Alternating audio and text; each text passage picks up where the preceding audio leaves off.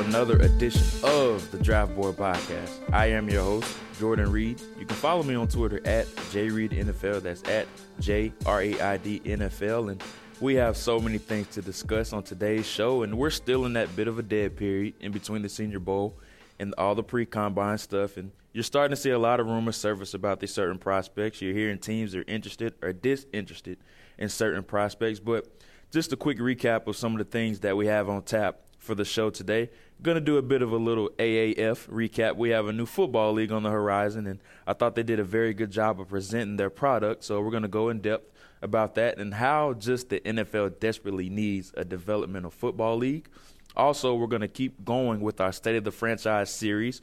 We've already taken care of the first 3 picks in the draft, and now we're going to go to picks 4, 5, and 6 with the Oakland Raiders, Tampa Bay Buccaneers, and New York Giants. So we're going to go in depth about each of those teams, and we're going to give a rundown of the first-round selections and just what I have in mind and just an overall picture of what they could be thinking at those spots. And then my favorite part of the show, we're going to welcome on a guy I look up to and who I think is considered the best in the business, and Dane Brugler from The Athletic. We're going to get into some wide receiver play and some wide receiver prospects. He's going to reveal his top 5 rankings, and we're going to go through each and every one of those guys. So with all that being said, let's dive right into this thing, and let's talk about the AAF, the Alliance of American Football League, that I thought did fantastic this past weekend. And they only have a few teams right now, and they're not all in big market cities. And just to give a quick rundown of actually what happened and what actually the Alliance of American Football is, it's considered to be a developmental football league for 22, 23, 24-year-olds. That's mainly what the league is made up of, and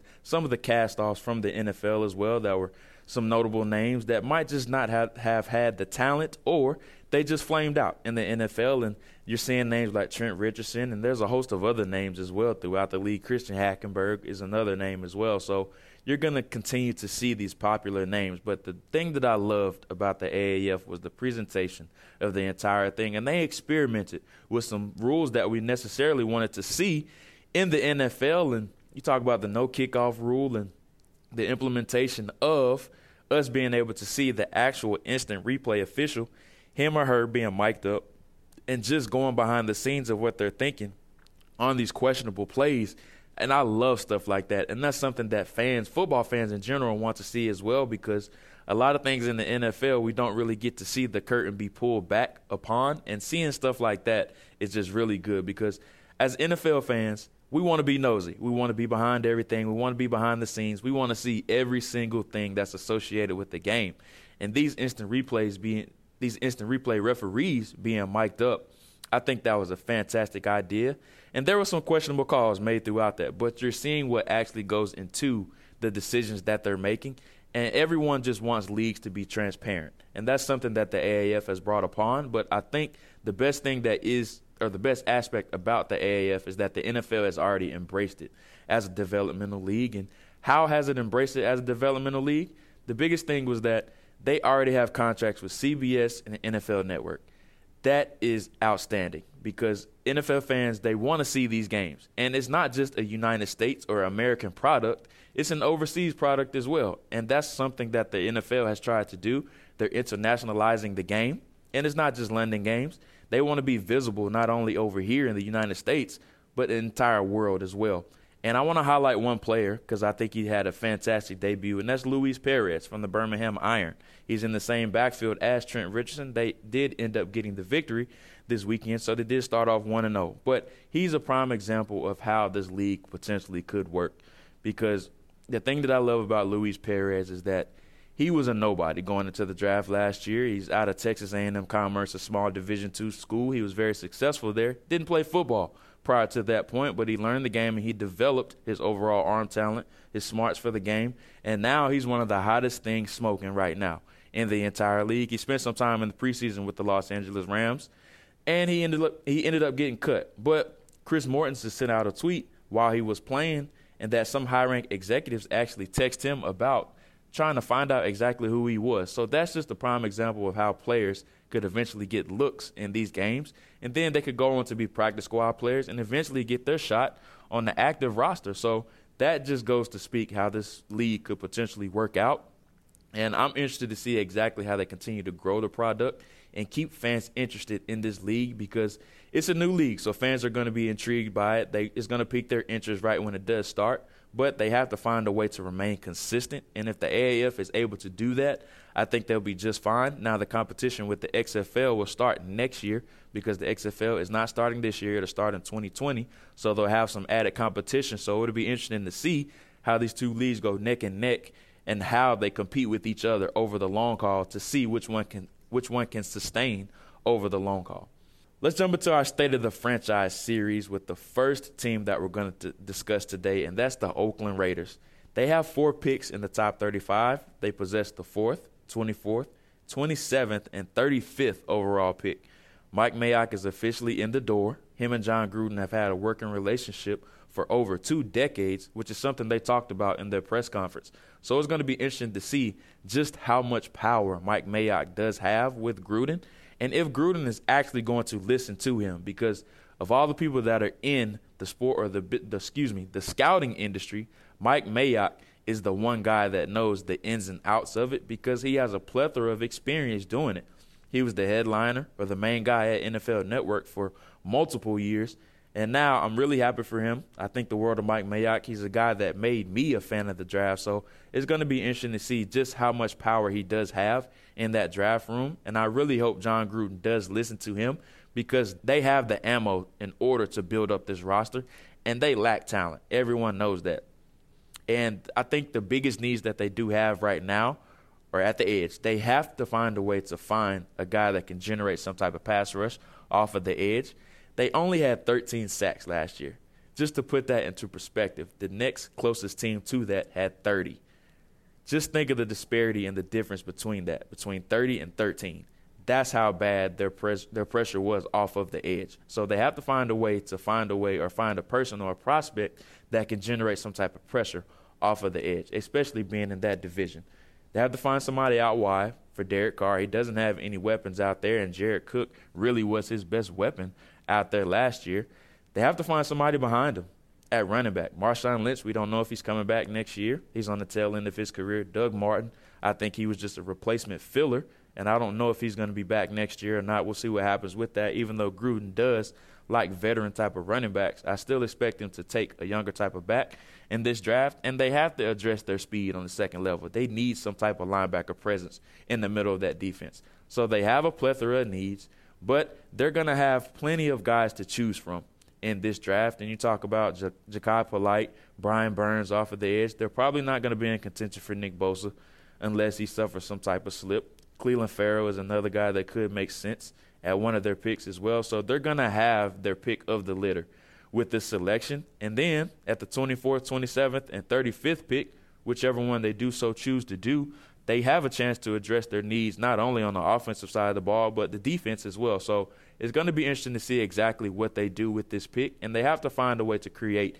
intrigue, especially moving to Las Vegas this year. And the one thing that you don't want to do when moving to a new city is not generate some type of excitement.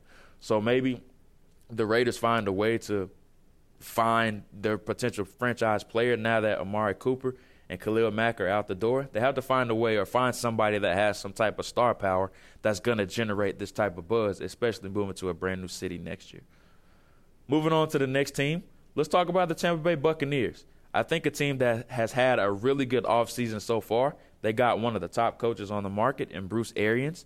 I think the world of Bruce Arians. I think he's a fantastic coach. Things just didn't work out for him at the tail end of his career in Arizona, but now he took a year off. He's revived himself, and he has that hunger back to coach. And the best thing about this fit in Tampa Bay is how he can work with Jameis Winston. Bruce Arians has a history of working with these stronger arm quarterbacks that had questionable decision-making, but he was able to overturn that and make them into really good decision makers and really revive their career. He's worked with Carson Palmer in Arizona, Andrew Luck in Indianapolis, Big Ben Roethlisberger in Pittsburgh. So there's plenty of quarterbacks on his resume that he has, and even Peyton Manning in Indianapolis, which is another great example as well. He has this resume of working with these quarterbacks and being able to revive their careers. So we'll see what he does with Jameis Winston, but let's just focus on their draft right now. They have the 5th pick overall. I think they need an offensive tackle. We don't know if Donovan Smith is going to be back. We'll see what happens with that situation. But they still need to find a way to address the offensive tackle need. They still need to find some way to get an interior guy opposite of Vita Vea, who came on strong last year, and I think he's going to end up being a good player, even though he probably never will have consistent three-down value. They still need to find a three technique opposite of him, and it seems like we say this every year, but they still have a need at corner, and we'll see if MJ Stewart and Carlton Davis eventually come along to really end up fitting their draft slot billing. But I still think they need to add some talent in that secondary. But the biggest decision of the offseason surrounds Gerald McCoy. He has a $13 million price tag next year, but they can find some cap relief by letting him go. And the Bucs, they don't necessarily really need that type of cap relief. They're middle of the pack as far as cap space, but he's getting older. He's getting a bit longer in the tooth, and they kind of want some new guys in that middle of their defense. So we'll see exactly what happens with that. Ty Bowles is in the door. He's going to run that 3-4 system, and Gerald McCoy might not necessarily be a fit at that 4-eye or 5 technique type of position. He's more of a 3 technique that is in between him and Bruce Arians and Ty Bowles, and we'll see what happens with that decision as well. Jason Licht, this is a very important year for him because he's seen as being on the hot seat as well. So this is a big offseason for the Tampa Bay Buccaneers, and I don't know what's going to happen with this 5th pick. They could go a lot of directions, but if they do end up letting go of Gerald McCoy, Quinnen Williams is a guy that makes total sense for them at the 5th pick, but he's another guy that you don't know if he's going to slip to that 5th selection. Also, Ed Oliver may make some sense, and he's been kind of knocked here, so he might slip to that 5th pick, or the Bucs might be able to trade back to a QB-needy team that's trying to trade up for some of these guys, or their stock is trending upward, and maybe still get a guy like Ed Oliver on the interior. Jeffrey Simmons might be another guy that piques their interest, who might go in the middle of the first round because of some of his off-the-field stuff that happened with him prior to his days at Mississippi State. So the Bucs have a lot of options with their picks, and they maybe could wait to the second round to take their tackle of the future to protect Jameis Winston if he does end up making it through his 5th-year option this year. So the best thing about the Bucs is that they have plenty of options, and I love the head coach hiring of Bruce Arians.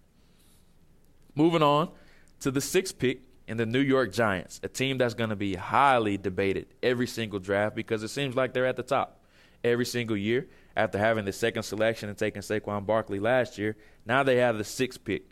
Their current needs are quarterback, offensive line. They have to find an edge presence, and cornerback after trading Eli Apple, and we don't know the future of Janoris Jenkins as well. So they have a need in the secondary at cornerback. We'll see if Landon Collins does end up coming back at safety. He's going to be a bit pricey. We'll see what happens with that situation in free agency. But right now, let's focus on what I think is their 4 top needs, starting with quarterback.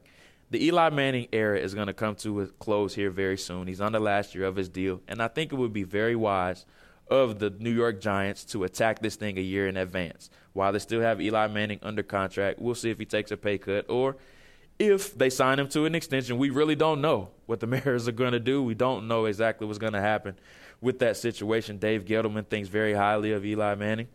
Pat Shermer is a big fan of Eli Manning as well. They are firmly in his corner, even though he has declined over the past few years. A lot of people are attributing that to his lack of pass protection, and they still need to find some protection for him. And they got off to a good start last year, signing Nate Solder and then finding Will Hernandez in the 2nd round as well. Both players that started off a bit slow, but they got better as the year went on, just like the team overall as a whole. So there's a bit of a buzz surrounding the New York Giants, but they have to find a way to find their quarterback of the future this year. I know the 2020 quarterback class is considered to be loaded, but you have to live in the now in the NFL because there is no type of job security in this league, and it would be very wise of them to attack this thing in advance. And I think there's one quarterback worthy of that selection, or a few, I should say, that may slip into their lap. Dwayne Haskins is one that they may have to trade up to get. Kyler Murray is another guy that they could be interested in as well, and Drew Lock is another guy that may be there as well. So the top 3 quarterbacks may still be on the board at their selection, but they are going to have to trade up to get their guy because every year that these quarterbacks are going to be pushed up the board just because of how important the position is overall, and it's the most important position in sports, and that's why we see these draft picks pushed up the board every single year just because of how important the position is. Before we move on, here's a quick word from our sponsors. Life can be stressful, but getting life insurance shouldn't be. That's why there's Ethos. Ethos is a modern kind of life insurance that's super fast, incredibly affordable, and very uncomplicated. At getethos.com, there's no medical exams for policies covering under $1 million, no hours of paperwork or meetings with pushy representatives. It only takes 10 minutes to apply, and you can rest assured knowing you've taken steps to protect your family. And in most cases with Ethos, you can have that peace of mind for less than a cup of coffee a day with no hidden fees. Having life insurance can free you from stress. Getting life insurance shouldn't cause that. Discover how uncomplicated life insurance can be at Ethos. Get your free instant quote and submit your complete application in just minutes. Just go to ethos.com. That's ETHOS. Again, that's ETHOS. Getethos.com.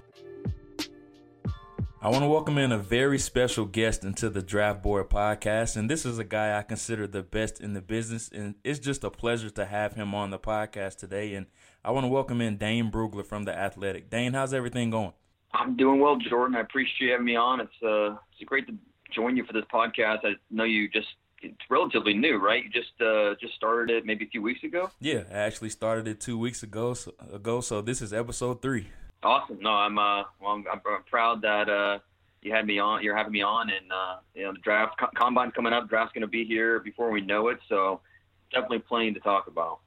Yeah, then just piggybacking off of that, there's plenty to talk about. We're going to dive into some wide receiver play today, but I have to ask you, you're considered one of the best in the business. You're one of the biggest names throughout the entire draft industry, but just tell us a little bit about your background and how you got started into scouting. Well, I mean, scouting's always been my passion. Growing up in Northeast Ohio, it really kind of triggered when the Browns were coming back in '99. That really kind of triggered my love for the draft and the evaluation process. I was really interested in why, Ricky Williams going from Texas to the NFL, or Donovan McNabb or Tim Couch, what made these guys legit college players, but then, how do they translate to the NFL? And so the whole process was so fascinating to me.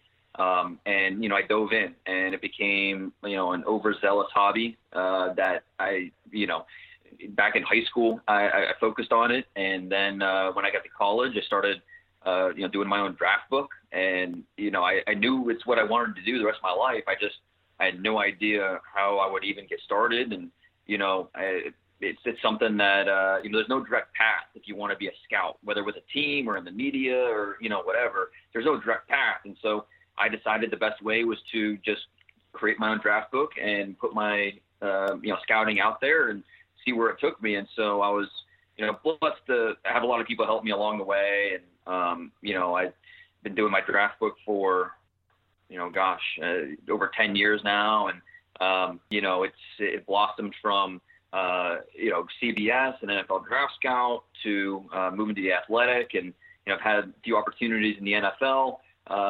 Sometimes, there's a couple times where I've interviewed for jobs and either the timing wasn't right and I didn't feel comfortable taking that job, or I was ready and the job fell through, or, I wasn't offered the job. So, it's something that, whether I'm in the media or I'm with an NFL team, or I love scouting, and it's my passion. It's what I really enjoy doing. And so I'm very blessed that I can say that I'm able to, call my career, something that I really enjoy waking up every day and doing and, working towards. So, very, very blessed. Wow, that's a really awesome story. And like I said, you're somebody I look up to, and this will actually be my second year actually putting a draft guide together and just going through the process right now and just understanding how much time it really goes into that and those actual guys. So how long does it really take you to put one of those together? It's a 365-day process because everything from that starts in the summer when you start to, study the seniors and put together, just a loose idea of who these guys are, scouting them throughout the season. And then obviously it ramps up once the season ends and we get in the draft season. We have the All-Star games and the Combine, and, really where we are right now, it really, it really gets, to a point where you're spending 18 hours a day working on it. But, in actuality, it's something that it's a year-long process, because there are things that, I learned over the summer that are going to be in the draft guide, or, things like that even before that. So it's a never-ending thing. I'm always learning. I've been very blessed where I've had, scouts and different people take me under their wing and kind of teach me throughout the way, and just I've been able to get better. I think the best trait for an evaluator is to be a self-evaluator and understand, strengths, weaknesses, and what you need to get better at. And so, that's a big part of doing a draft guide, player out there you can look at. And that's really a big hurdle, is finding that time management, because really love to watch, 15 tapes on every player. It's just not reasonable. So you have to understand, okay, I watch 4 tapes on this guy and I understand who he is. Some other guys, I'm going to have to watch 8, 9, 10 tapes to get the full understanding of who he is. So it's really a crazy process, but something that I definitely love doing. And it's really funny that you say that, because I've done over 200 reports already, and I'm sure you've done way many more than that. But there's always one guy that comes along on any position, and you're like, man, now I got to add this guy in there. So it's really funny that you do say that. But I could pick your brain all day about the draft guide and just prospects in general. But I want to focus on one position group today, and that's the wide receiver group. So I do have to ask you, and I do kind of have a dilemma with this entire class as a whole. There doesn't seem to be that one standout guy at the top. I know a lot of people have DK Metcalf at the top, but it really just depends on what type of flavor that you like in your receivers, and that's something that I noticed about your rankings as well. So I do want to ask you, what are some particular traits that you look for in these wide receivers? Yeah, I think that's a good way to put it. What flavor ice cream do you like? And that's kind of determine how you rank these wide receivers. I think some teams are going to have DK Metcalf as a top guy. Some guys are going to have Hollywood Brown as a top wide receiver. Some might even have like an A.J. Brown. So it just really depends on what you look for in the position. I think first and foremost, what I look for is, and I when it comes to receivers, try to keep it simple. You have to do 2 things. You have to be able to get open, and you have to be able to catch the ball. There's so many other things to the position that you have to factor in. But if you can do those 2 things, you can play for my football team. And so those are the first 2 things I look for, just overall pass catching skills. And then after that, route athleticism, route awareness, your releases, yards after catch, physicality, power, and then, blocking. Those would kind of be the main things I would hit on. But first and foremost, what are your pass catching skills, your focus? So you're a natural hands catcher. Can you track the ball naturally? Do you have a my ball mentality so you can finish at the catch point? And really, when you look at these wide receivers in this class, I think that you can really poke holes in each one of them. And so, I try to focus on, okay, what are their strengths? What do each one of them do really well? And how is that going to impact my football team? So a guy like DK Metcalf, a lot of his evaluation is upside, because he's 6'4", 230 pounds plus. Looks like an action figure. I think everybody's seen that picture by now of him just totally chiseled. Looking almost like a bodybuilder more so than a wide receiver. So eager to see. I'm not sure he's going to work out at the combine. I know he's still kind of figuring that out with his camp. He's coming off the neck injury. He was just cleared a couple weeks ago, so he's in training right now. Might wait till his pro day until he actually works out.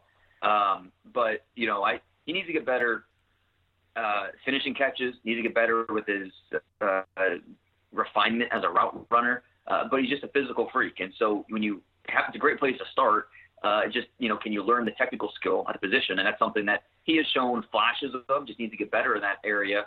But then you have a guy like Marquise Brown, who is so explosive that he's the type of guy that defense is the game plan for. It's just, are you comfortable with 170, 175 pounds? Because, he's going to take some hits, and can he bounce back?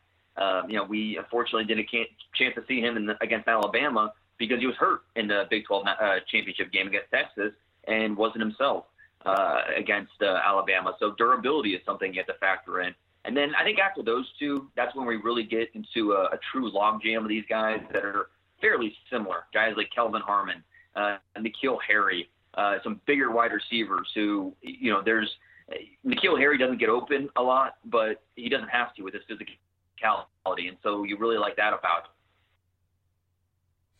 And, I mean, you answered every single question that I had. Corners. Oh, I'm sorry. Go ahead, keep going.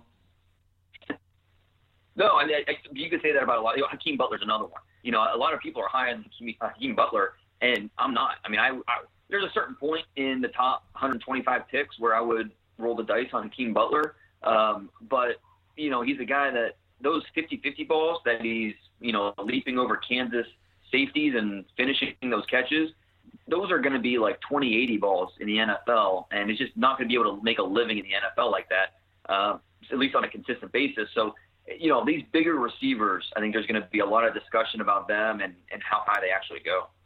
Yeah, and just piggybacking off of what you said about DK Metcalf, everybody's seen the picture online where he's just looked like a comic book figure.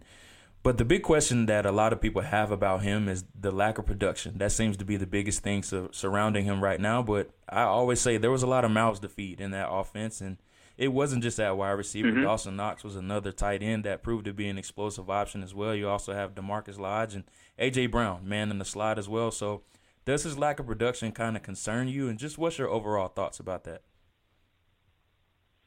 Yeah, and I think the scouting motto is traits over production. You look for the traits. You don't draft production. And while I think that's 100% true and I 100% believe in it, production still matters. It still matters what you produce, whether it's touchdown production or just high volume. And with DK Metcalf, a part of that is the fact that we didn't get a chance to see him quite or often on the field because freshman year or 2016, he had a broken foot, so he missed almost the entire year, only had 2 catches. So redshirted, comes back in 2017, plays in 12 games, 39 catches, 650 yards around there, and then this past season played the first 7 games before he had a neck injury. So a big part of it is he only started 19 games the last 3 years, and that's a big part of why he didn't have the production, which goes down the other part of his evaluation. That's the medicals, which is something that, we're just going to have to go on based on what we're told and what we hear.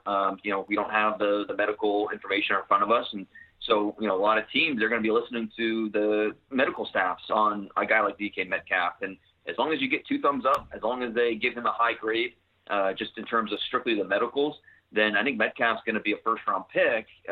It's just, are you comfortable with the medicals and comfortable with the lack of production?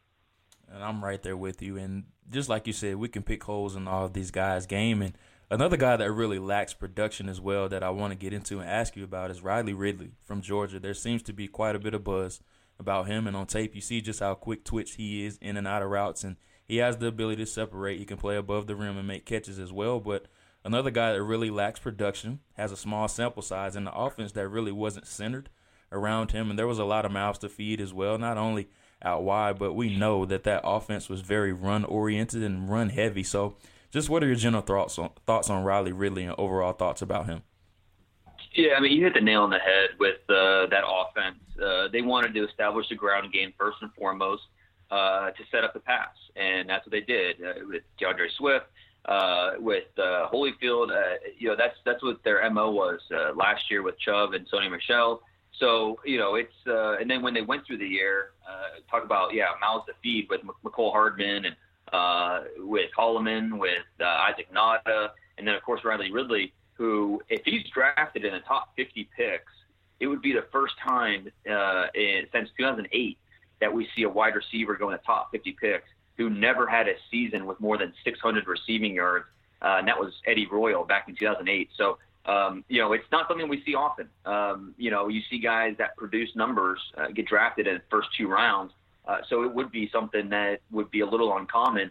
But when you break him down, he has a lot of traits that you look for. He's not as dynamic as his older brother, Calvin Ridley, but he's bigger, he's more physical, and you see the same attention to detail as a route runner. Just ability to be detailed. He pushes patterns to proper depth. He's comfortable with throws away from him, and he can extend and stab and shows the same type of focus. It's a big part of his what he does as a receiver is that body control. So, he's not quite as speedy and dynamic as Calvin, but I think he's a little bigger, and so there's a little bit of a trade-off there. But still, I think he's a top 50 player in this class. and one of the wide receivers that, it didn't have quite the production, but you're excited about the traits. And at the end of the day, that's what you're drafting, the traits, not the production.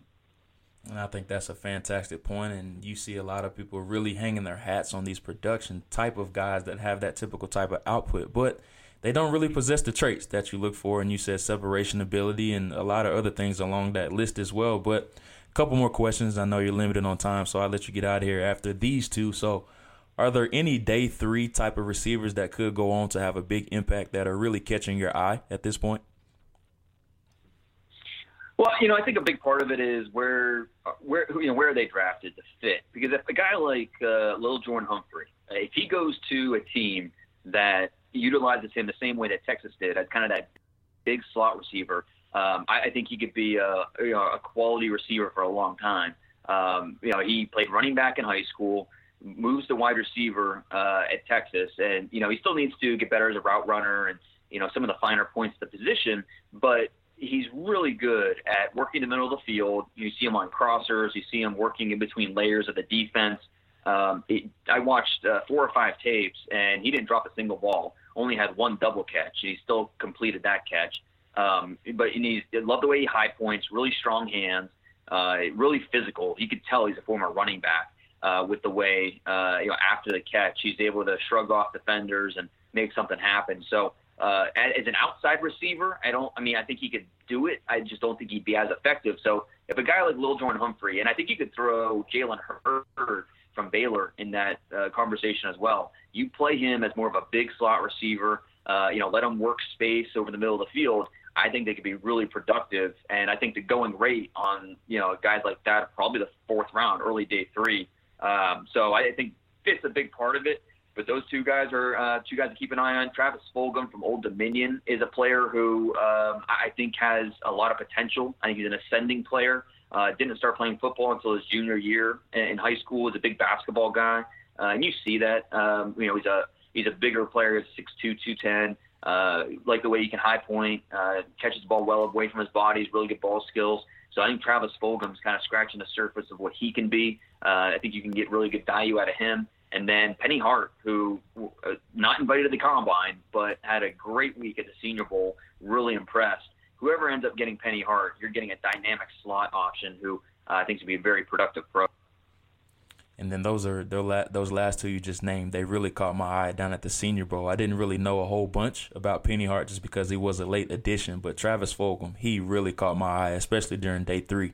During that one-on-one session, he was just unguardable. And I put a star right beside his name to just go back and watch him some more. And, he played at a small school, but he did really stand out when he was there. So I was fascinated by his film when I did go back and watch him. Yeah, what you were saying, the one-on-one, especially in the red zone, that's where he really shined. And, he's got a great backstory because he was born in the United States, but he moved overseas when he was only a few months old. His mom worked as a foreign service officer for the U.S. Agency of International Development. And so, he grew up in Egypt and South Africa and India. So he didn't come back to the States until he was in high school. So has a really different background. Really wasn't introduced to football until, his junior and senior seasons. So he's still kind of discovering how good he can be. And we saw it this past year as a senior. He went over 1,000 yards. He had 9 touchdowns, I believe, and he caught those 9 touchdowns in 9 straight games to finish the year. So I think he's an ascending player who's still discovering just how good he can be at the game of football. Wow, that's a fantastic story. And, I didn't even know that about him. So that just goes to speak your knowledge and background information about these guys. But last question, I'll let you run, and I'll be remiss if I did not ask you about the Kyler Murray situation. There's a lot of rumors going on about him and his fit with the Arizona Cardinals, or if they're really interested in him. But the Cardinals sent out a tweet that they were backing Josh Rosen, that he's their franchise guy, and they fully believe in him. But Kyler Murray was also in the news this week, as he always has been. Since the draft process has started, he has fully committed to football, which has really helped his draft stock. So just what's your overall thoughts on Kyler Murray and his whole situation? And the moment he came out with that tweet, the first thing that came in my mind was, okay, he got the guarantee from a team that says we're going to draft you in the first round if you're there. And, you can try to, read the tea leaves, connect the dots, whatever you want to say. And, he hired Eric Burkhart, who is the agent, a well-known agent in the NFL, also represents Cliff Kingsbury. There's so many connections you can draw here. And when I was down at the Senior Bowl in Mobile, I had several people, just talking to people about Kyler Murray, several people told me, don't dismiss the Arizona Cardinals' interest in Kyler Murray. I know, with Josh Rosen only 1 year, and they came out with that tweet today about Josh is our guy. Cliff Kingsbury actually, a tweet, like Josh is our guy. But I don't think you can dismiss it. And I'm not saying it's going to happen, but I'm keeping an open mind to it because the Cardinals, they control the draft. They have the number 1 overall pick.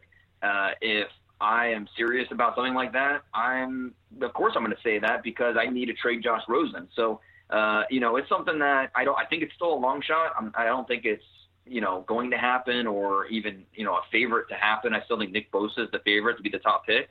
But I am not dismissing Kyler Murray as a legitimate possibility for Arizona at number 1. I think it's something that, you just can't rule out. We're going to hear a lot of noise the next few months, especially about Kyler Murray. But that is one of those situations where I think when you connect the dots, and I think a lot of it makes sense. And so I just wouldn't be shocked at all if it ends up happening. It's going to be fascinating to see how this story ends up unfolding. But here we are again with another outlier at quarterback following Baker Mayfield, another Oklahoma quarterback coming on the horizon. So once again, Dane, I just want to thank you for coming on. I could talk to you about prospects all day long, but I just want to thank you again, and we'll definitely be in touch once again. I enjoyed it, Jordan. Anytime you want me on, just let me know, and keep up the great work, all right? No problem. We'll do. Thanks, Dane.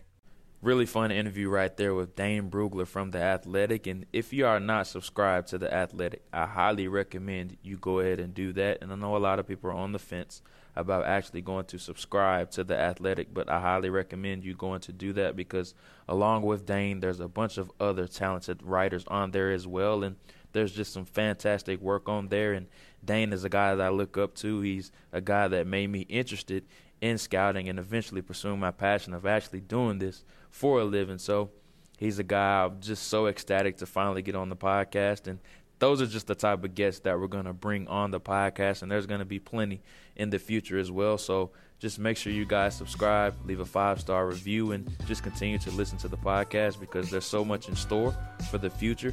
Hope you guys really enjoyed this episode. And once again, I'm Jordan Reed. You can follow me on Twitter at JReedNFL. That's at JREID NFL. Make sure you subscribe to the podcast, and I look forward to future episodes and getting your reviews as well.